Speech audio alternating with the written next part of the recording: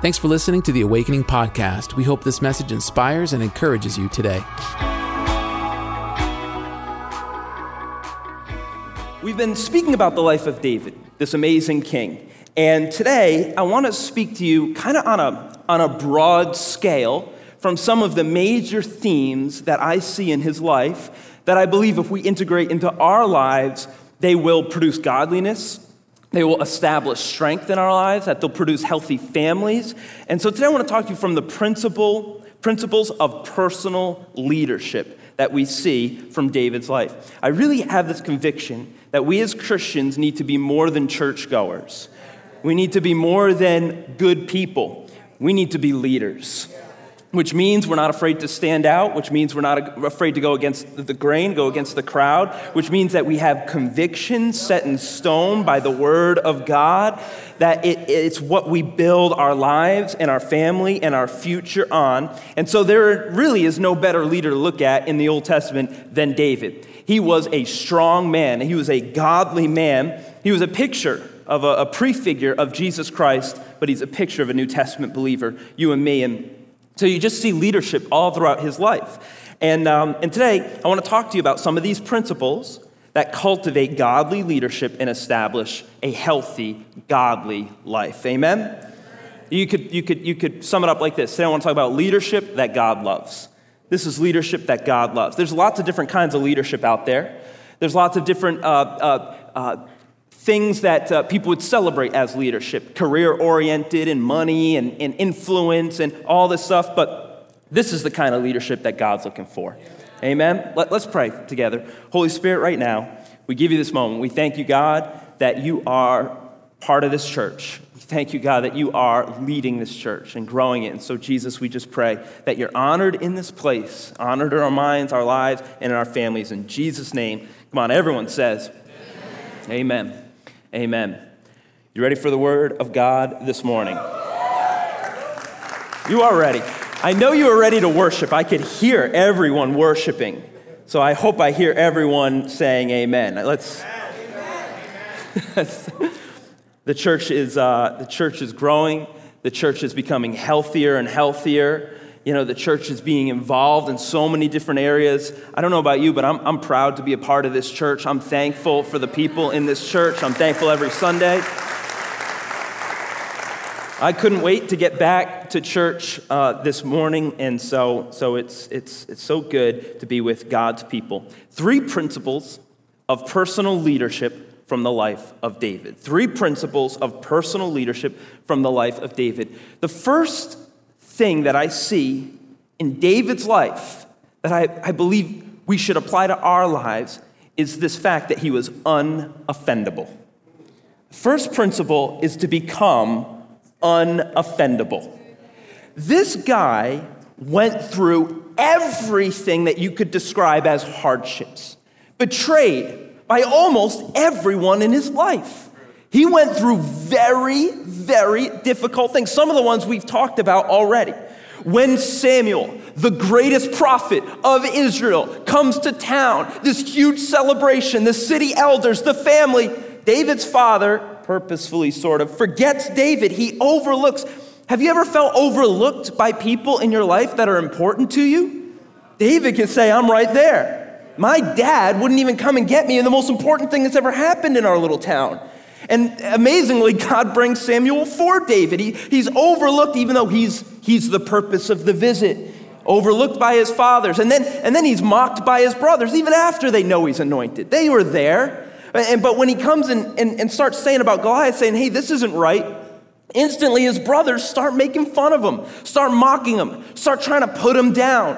Have you ever felt like members of your own family don't get kind of who you are and what you believe and try and mock you, what you're trying to do with your life or put you down or cast it aside? And they tried to minimize him. So we see his father, we see his brothers, and you know the time where his wife looked down on him from the windowsill and he was dancing in the presence of God and she was mortified by him. And you remember the time that Saul, his king, his governor, his leader, is so angry at him, he's throwing spears at him, not once, not twice, but 3 times. This is a pattern of assault coming at this young man. This was was serious. And if you look, you see through all of these instances, you see a lot of room for there to be offense. A lot of room. In fact, many times when we get offended, it comes from people that are closest to us. His father, his brothers, the king that he loved, his own wife, his son when he rose up and turned on him. Here are those that are supposed to be closest to us that are wounding him the most. And that really is how offense works. You're not offended by someone you've never met. You're not really offended by someone that leaves a negative comment on your profile. It might annoy you, but it doesn't offend you because there's not the depth of relationship there. But it's those that are closest to you that can cut you the deepest. And we find in David's life that he was hurt. And we find that in our lives. Many of those that have hurt you the most are those that are closest to you. And because there's so much more opportunity for offense. The more you talk, the more you do things together, you're in business together, you're working on something together, you're in church together, you're building a family or a home together, there's a lot of opportunity for there to be miscommunication, for there to be shortcomings, failures, hurt, and offense. And here's the thing, hurt happens, but offense is chosen. Hurt happens, but offense, I would almost say, has to be cultivated. Offense is chosen, and offense is continually chosen. It's chosen again and again and again until it grows and many times gets out of control. To be hurt is to be human, but to forgive is to be godly. Forgiveness is the way out of offense. And forgiveness is acknowledging that this person that hurt you is human, and they're also hurt. But I'm going to not be like you were to me. I'm not going to become you. I want to be like Jesus.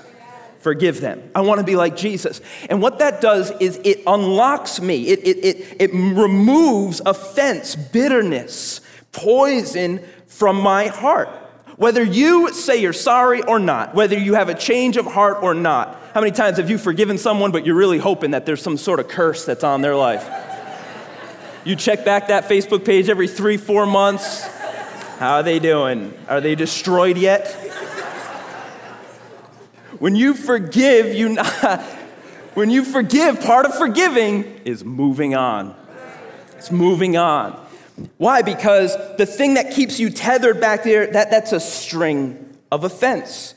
You can't stop hurt, but you can choose to not cultivate offense in your life. Offense is like an infection. And see, what happens is when you get infected in an area of your life, when an infection comes in, here's how infection works.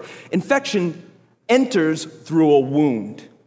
There has to be hurt first. And then if it's unaddressed and uncared for, that infection, that wound can get infinitely worse. It can grow. Offense is like an infection. It's an infection, though, of the heart.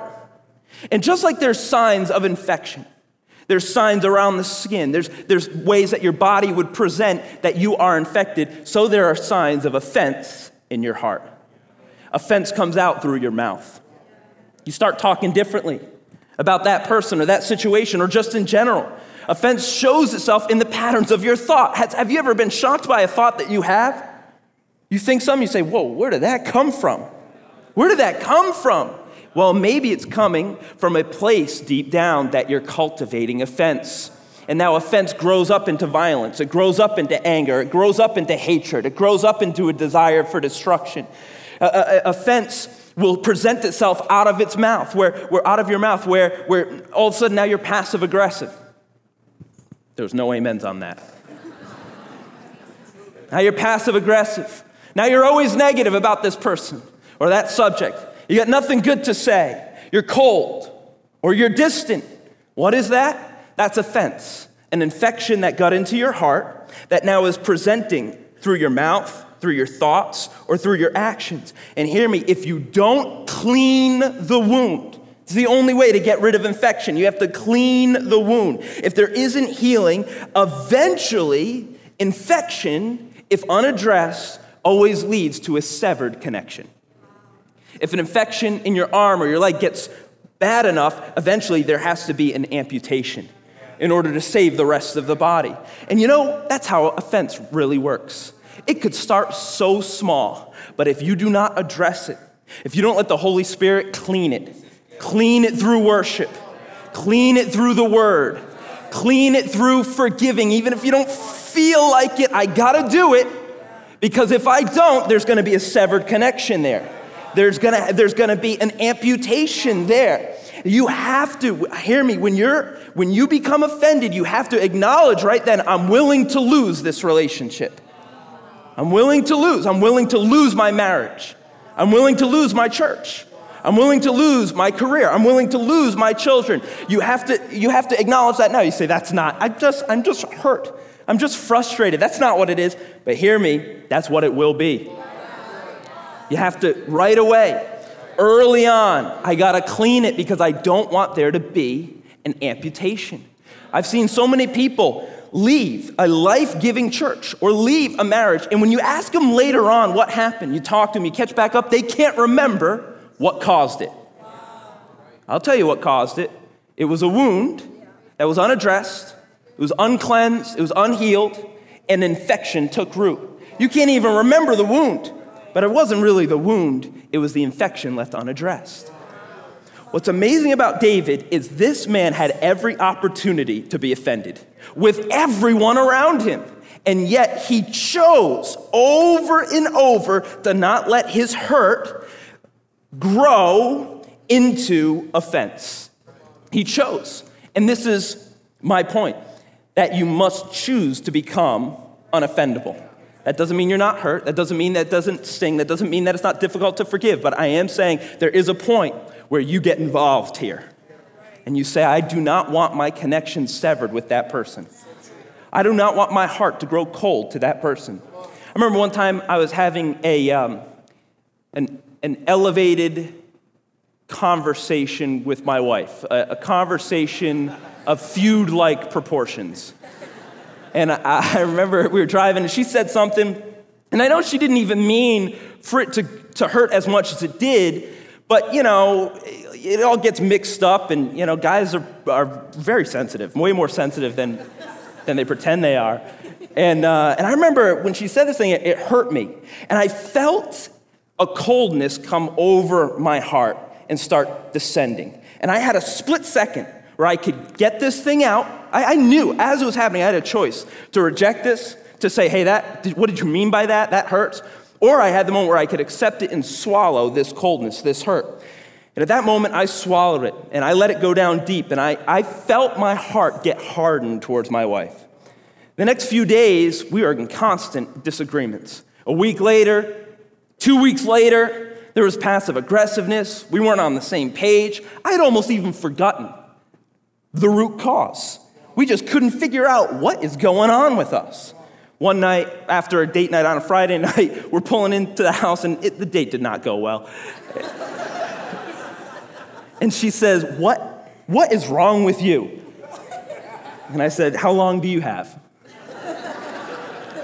She said, what is wrong with you? I said, I don't know. And all of a sudden, like the Holy Spirit reminded me, you let your heart get cold. You got offended. You stayed offended. You've replayed the conversation. You kept going over the phrase that she said to you, and your heart has grown cold towards your own wife. And if I did not address it, eventually that chasm would grow. We'd be on different pages for months and years until all of a sudden we say, we're just not in love anymore. No. That's not the issue. You didn't randomly grow separated. It goes to a moment where you chose to allow offense, coldness to go and harden your heart towards the one that you love. And so in that moment, I had to become vulnerable, and I had to say, babe, you really hurt my feelings. She said, oh, I'm so sorry. And as kind of embarrassing as it was, far more embarrassing now even than then, it was important. It was important because the enemy can't have a narrow little sliver of your heart.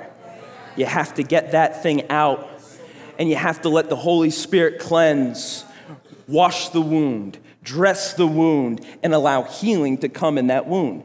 And I even want to say this. Some of you have gone through very, very difficult things, and you say, well, it's still sensitive in that area, and there's still a scar in that area. Well, a scar is evidence of something that happened that's healed. So even if it's sensitive, and even if it shows that there was pain there, at least it's not actively infected. The goal is to get on the healing process, but hear me, part of that is your choice. God will heal you, you gotta ask for it. You gotta submit yourself. You gotta have some tough conversations. You have to choose, like David chose, I'm not gonna be offended. It's amazing, later on, when he's on the run, and he's running from Saul, do you know who comes to his aid? His father and his brothers. The people who the enemy wanted to separate from David early, now later on when he's in real trouble, he needed them. And his family came to him. Can you imagine if he said, hey, I don't want you here. Hey, I don't need you here. He would have not had the strength that he needed in a difficult trial. But because he chose to not be offended, God could bring strength to strength in difficult times. Because he chose to not be offended with Saul. So much so that even though Saul did crazy stuff, God was able to take what was Saul's and give it to David. God could do that because David was a principled man. I'm saying this to say there might even be people in your life, governors, and there might even be people in your life, rulers and authorities that have hurt you and you could turn your back on. But hear me, if you can be principled, I believe God one day could even give you a portion of what was theirs. I say that to say there will always be justification for retaliation. You have to choose to forgive and let God work it however he wants to work it. And we know that God works all things together for your good, right? But I got to let God deal with that governor. I got to let God deal with that ruler. I got to let God deal with that boss. I got to let God deal with Saul. David could have said, I'm supposed to be king. I'll handle this. You throw a spear, I'll throw a spear. Actually, let me get my slingshot. David could have handled it, but he said, no, I'm going to give it to God. I'm going to move on here, but I want to say this. There will always be justification for retaliation. There will always be justification because wounds are real and hurts are real. So you can always find a way not to forgive. You can always find a way to stay hurt. In fact, you could always even find you can always find people around you that will agree with you that that's the right thing to stay angry. You can build a case in your mind like you are a top-level lawyer on all the reasons that text was messed up. But it only leads to offense. You can have retaliation, or you can go the way of salvation. And the way of salvation says this, Jesus saying in the Lord's Prayer, forgive us our debts, forgive us our sins, forgive us our trespasses as we have forgiven our debtors. And the Amplified Version says this, letting go of both the wrong and the resentment. I'm going to let go of both the wrong that was done me and the resentment that it wants to produce in me. I want to encourage you today. If you could put this as a pillar in your life to say, I'm going to try and become unoffendable, and you choose instead, I'm going to choose grace on top of grace on top of grace. I'm going to choose forgiveness on top of forgiveness. I believe that God now can forgive you, can rain down forgiveness on you, and he can trust you, and he can elevate you, and he can bless you. But I believe God will have a difficult time pouring out his blessings on people who are angry and hurt and bitter with everyone around them. God says, no, I can't bless that. But when you begin to say, no, Lord, I want to be unoffendable before you. I want to be a forgiver before you. Now God says, now this is someone that I can trust and we can work with. The next principle we see in the life of David, this is a major theme throughout his life, is that David was God-reliant. I hope you can become God-reliant. Read the Psalms. Do you know David wrote over 70 Psalms? What an amazing man that was able to pour out his heart about the splendor of God. And if you read these Psalms that David wrote, you find something very quickly is that they are all about God's grandeur and God's goodness and God's strength over and over. I mean, the most famous psalm starts with, the Lord is my shepherd. He's the one that is my overwatch. He is the one that's caring for me and guiding me. The Lord is for me. What is he saying? He's saying, I'm God reliant. The Lord is my shepherd. If you read Psalm 18, this is an amazing psalm. Look at what it says in Psalm 18, verse 2. He says, the Lord is my rock and my fortress and my deliverer. He is my God, my rock, in whom I take refuge. He goes on. He says, the Lord is my shield, the horn of my salvation, and my stronghold. This is a man that was God reliant. I know who my God is. He's my rock that takes out Goliath. He's my fortress and my defender. He is the one in whom I take refuge. He is my shield. Do we talk about God this way? Do we think about God this way? That if God is for me, who could be against me? Why? Because God is my shield. He is my defender. He knows me. He's for me. I mean, this is so countercultural to how people believe and think today. We think, well, the world is against me and it's really tough out there and I'm a victim and I'm oppressed. But you don't see that in David's life. You see David say, yeah, but I serve God. He's my rock. He's my shield. He's my sword. He's my defender. What is he doing? He's looking at life from heaven's perspective. As a Christian, this is what you must do. You must look at life. You say, well, my life's got problems. Life is problems. Life is suffering. Life is difficult. But if you could look at it from heaven's perspective, you could see that the problems don't identify you. The suffering is not your lot in life. That the difficulties are not there to destroy you. With God, they're going to build you. They're going to strengthen you. That God's going to be your shield. And then you're going to see when that arrow hits the shield, you're going to say, that was God. That was meant for me. And I jumped right in front of the arrow. Thank God the shield came. What am I saying? I'm saying we as people need to be God reliant. We live in a society that is anything but God reliant. It's self-reliant. It's economically reliant. It's government reliant. It's reliant on every other thing except God. But if you could get heaven's perspective, I'm telling you, it would make you think differently. It would make you speak differently. It would make you believe differently. It would make you act differently. People say, where do you get your boldness? Where do you get your strength? Where do you get that go-get-it nature? God's got my back. So Goliath falls. I don't know how, but he's going to fall.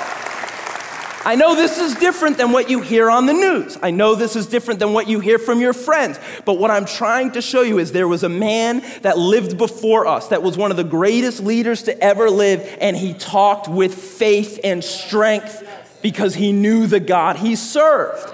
Hear me, as Christians, we have to live from heaven's perspective, not from the perspective of the problems of life. We live from eternity downward. Look, this was David's approach. David's approach was always God first.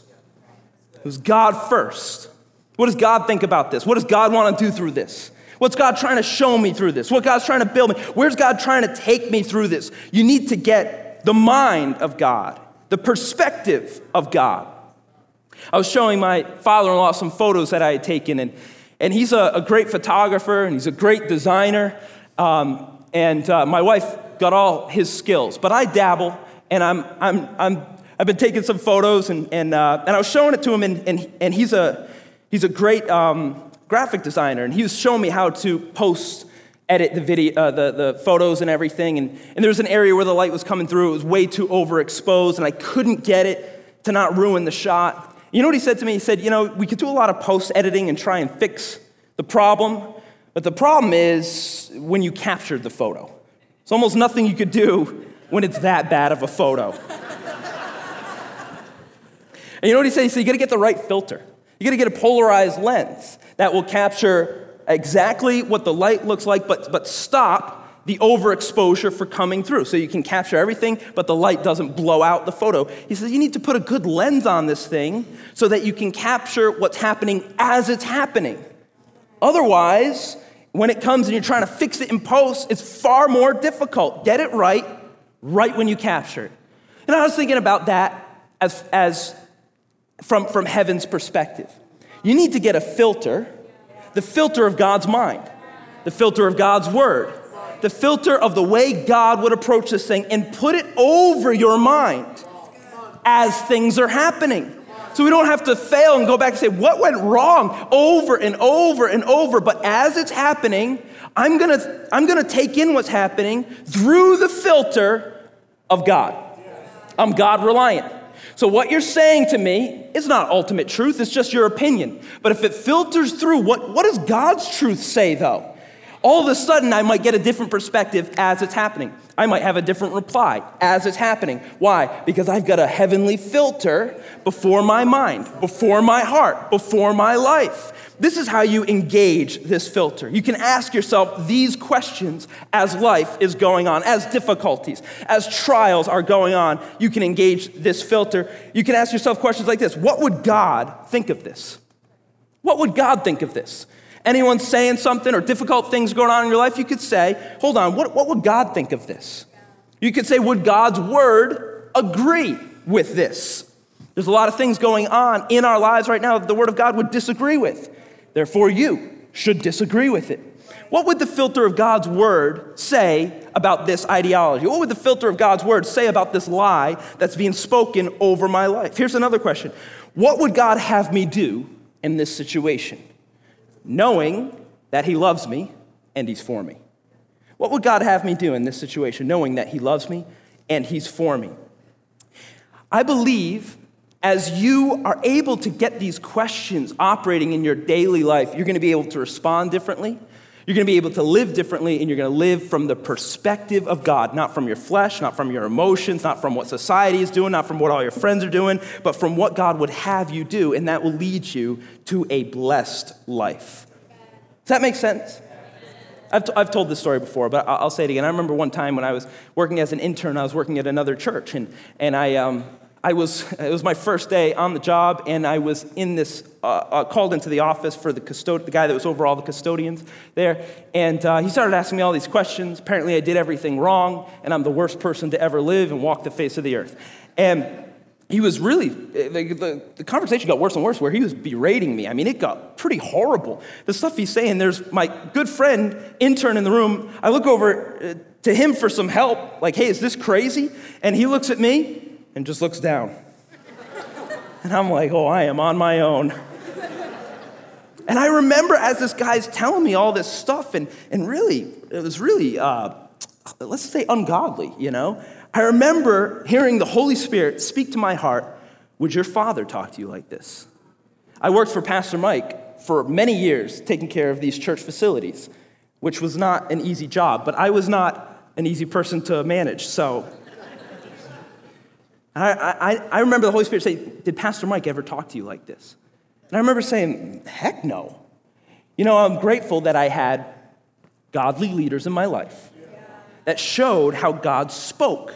And it became a filter for me. So when I heard ungodly leadership, when I heard things being spoken to me that was not of God, I could filter it by saying, this doesn't sound like God. Why? Because I had heard words of God, or godly words in my life. I was able to filter out ungodly words. I say that because you have words that are spoken over your life. And when other words are being spoken in other situations, may they be filtered through the word of God. You will know God's mind through his words. And so when people speak things over, you can say, that doesn't sound like God. And now I have to choose. Am I going to be reliant on you, or am I going to be reliant on God? And I remember in that moment, I said, I am not going to work for this guy. In that moment, I said, God, I give it to you. I need a job here. I don't know what I'm going to do, but I'm not living under this. I walk out his door. My phone starts ringing. And a guy called me. I pick up. He said, hey, I've got your application that you submitted 7 months ago for this job over here at the YMCA. That's right attached to your dorm room. You don't need a car. You walk 20 feet. I know we told you we have no openings. I just had an opening. And I said, thank you, Jesus. Hallelujah. I say this to say, this custodian wasn't I wasn't reliant on him. He's my boss, but he's not my God. And as something's happening, I pray you have a filter through which you can say, this is ungodly. So I'm going to pray for the godly. I'm going to seek out the godly. I'm going to trust in the godly. We are church, God reliant. Not man reliant, not stock market reliant, not economy reliant, not self reliant, not good works reliant. We are God reliant, and God's word will give you God's mind, and God's mind will lead you. Amen? Is this helping you? Is this too much content? One more point. The third thing that I see in David's life, so powerful, it made him such a man of God. Through all his failures, his ups and downs, something kept constant in his life, kept him connected to the presence of God, was David honored the house of God. He loved the house of God. He planned for the house of God. He got the money together for the house of God. He architected the house of God. He took Jerusalem just so he could build the house of God in Jerusalem. David's whole life, his whole theme was about God's presence. In fact, as soon as David established his kingdom, do you know what he did? He said right away, let's go get the ark of God. Let's bring it back into Jerusalem. This was a man who was God first in all that he did. And he said, I'm not going to lead without God's presence. I'm not going to live without God's presence. You know, the Ark of the Covenant was where the presence of God resided. And that's the Old Testament. The New Testament is you are the Ark of the Covenant, and the presence of God resides in you. But remember when David screwed up, he said to the Lord, God, don't remove your spirit from me. I cannot live without your spirit. Hear me, you are the new Ark of the Covenant, but I pray that you pursue the presence in the Spirit of God, that you would pray like David, God, not only don't remove your spirit from me, give me more. On Sunday during worship, I pray that the Holy Spirit gets more room in your life. When you come to the altar, you move some stuff out of your life to give God more room in your life. You are the Ark of the Covenant. And David said, I'm not going to lead unless the Ark of the Covenant is in the city I'm leading. Why? Because he understood that where the presence of the Lord is, there's blessing. Every time, where the presence of the Lord is, there's blessing. In fact, the first time he tried to bring the Ark of the Covenant, I think you know the story, I preached on it a couple months ago, they brought it all the way up to the Obed-Edom's house. But the man that didn't honor the ark, when the oxen stumbled, he put his hand out, he was struck dead because the presence of God is holy. And so they left the ark right where it fell at Obed-Edom's house. But months later, everyone's starting to talk. And they're saying, have you seen Obed-Edom's house? This dude's blessed. All of a sudden, the house is blessed. The Bible says the household is blessed, not just the man, but the family. Everyone that was connected to the family, everyone that was working for the family, it was all blessed. Why? Because when the presence of God comes into the house, the whole house is blessed. You and I have access to the presence of God. And we can have the presence of God in our house. Do you know that your house has a presence? Your house has a presence. Sometimes you could walk into houses and sense a presence. Sometimes you could walk into different locations and sense a presence. Some people's houses have a spirit of anger, a presence of anger. Some people's houses has a presence of divorce, or a presence of violence, or a presence of apathy, or a presence of addiction. But can I tell you, you are called, you are chosen, you are set apart, not to have any of those presences reigning in your life, but that your house will be filled by the presence of God. And when people walk in, there is a spirit of love and joy and peace and calmness. Amen? David knew this. David knew this. So he said, I'm going to get the ark of God out of that guy's house. Hey, I love it. I'm for it. I'm glad he's been blessed, but I'm bringing it into Jerusalem so that all the people could be blessed. It's a picture of the house of God.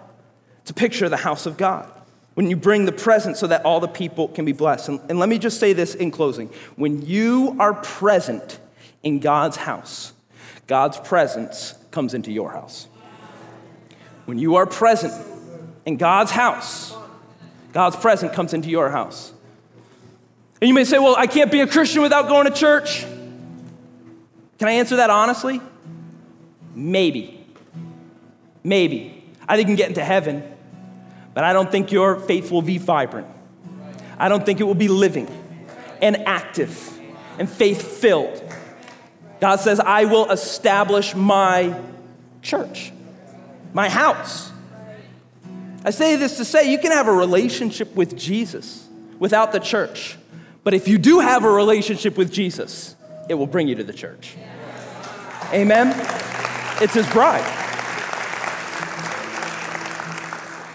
And I just want to confirm what you're doing right now. You're here on a Sunday morning honoring God's house. God sees it, God knows it. I believe God's going to honor your house.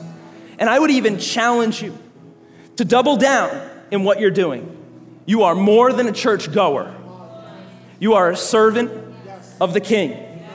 You're part of the A-team. You're part of a crew. You're serving at We Heart Lives. You're coming down to the altar. You're praying for others. Your children are going to children's church. Let me tell you, you are more than a church goer.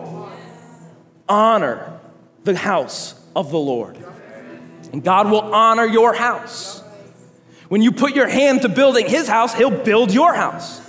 I had a verse in here, I didn't include it, but at the end of David's life, God says to David, he says, your son is going to be the one that physically builds the house of God. But because of who you are and all that you've done for me, he said, your house will be established in my presence forever. And we know that Jesus came from the house of David. Forever. I pray that my house is established in the presence of God forever. I pray your house, your children, children's children are established in the house of God forever. But what does that mean? That means we are more than churchgoers. We are servants of the Lord. We are active participants. I want to even charge the men of this house. You are priests of your home. I want to charge you to lead the way into church. Your wife shouldn't be the one dragging you into church. Your kids shouldn't be the ones dragging you into church. That if they don't say it, we don't go. That's not you. No, you are a David. You are a church builder. You love the house of God, the people of God, the worshipers. You're involving your talents and your mind and your strength. And that's what David did, and therefore David was blessed. I got to tell you, I've been going to church a long time. I grew up in it. I went to Christian schools and Christian colleges and internships, and I've been to a lot of different churches. And can I tell you, I've seen a constant. The people that are just faithful in the house of God end up raising children that are radically different than the world. Now you say, well, these people are special. They're just normal people. They have their issues. They have their ups and downs. But if they stay faithful in the house of God, the presence that's in their house is not one of divorce.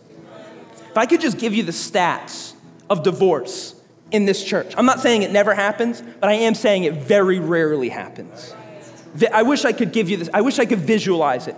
The stats of divorce plummet the longer you stay in the house of God. The stats of domestic violence plummets the longer you stay in the house of God. The stats of addiction plummet the longer you stay in the house of God. When you say, I've only been here a month and I still have issues. You're going to have issues for a long period of time. But can I tell you, the longer you stay in the house of God, even your issues will change. They will change. Amen? I pray that like David, we love the house of God. We think about the house of God, that we stay active in the house of God, and that through that God stays living and active, present in our house. Exemplified in our lives, in our minds, in our marriages. I pray that you do not look like the world, think like the world, talk like the world, and that your children don't grow up looking like the world. I pray you are radically different, and the difference starts at the house of the Lord. Amen?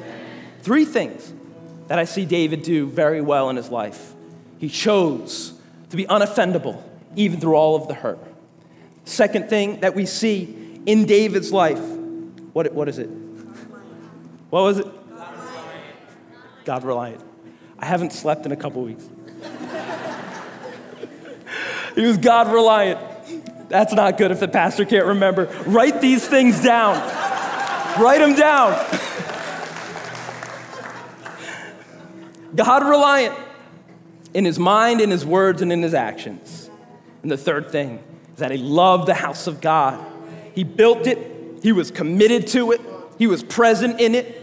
I believe if you can put those 3 things into your life, I'm telling you, 10 years from now, you are going to have a radically different life. A radically different life than those around you. Principles of personal leadership. And I believe that if you do that, we do this together, God can build a very strong and mighty church, which is what he promised to do. He's going to establish us, and the gates of hell will not conquer us. Amen? Amen. Amen. This is leadership that God looks for and God loves, and I hope he finds it in us. Let's pray. Holy Spirit, we thank you, God, for speaking to us, your people, and I thank you, God, that right now in this moment, that this word is going deep into our hearts. I pray, God, that if there is any infection of offense right now, reveal it, cleanse it. And God, I pray you give us the desire that our actions become that of people that will not be offended, but that solely throw ourselves towards you over and over. We keep coming back to you, your word, your church, your altar, for we love the house of God. And I pray, God, through this you raise strong men and women, strong marriages, strong families for generations, God, that your house is honored, that our houses are blessed, that we look radically different from the world, Lord God, that we look like you. In Jesus' mighty name. And all God's people said, amen, amen, amen, amen, amen. Thanks for listening to the Awakening Podcast. We hope this message has encouraged you. If you want to learn more about our church, visit us online at awakening.global. We'll see you soon.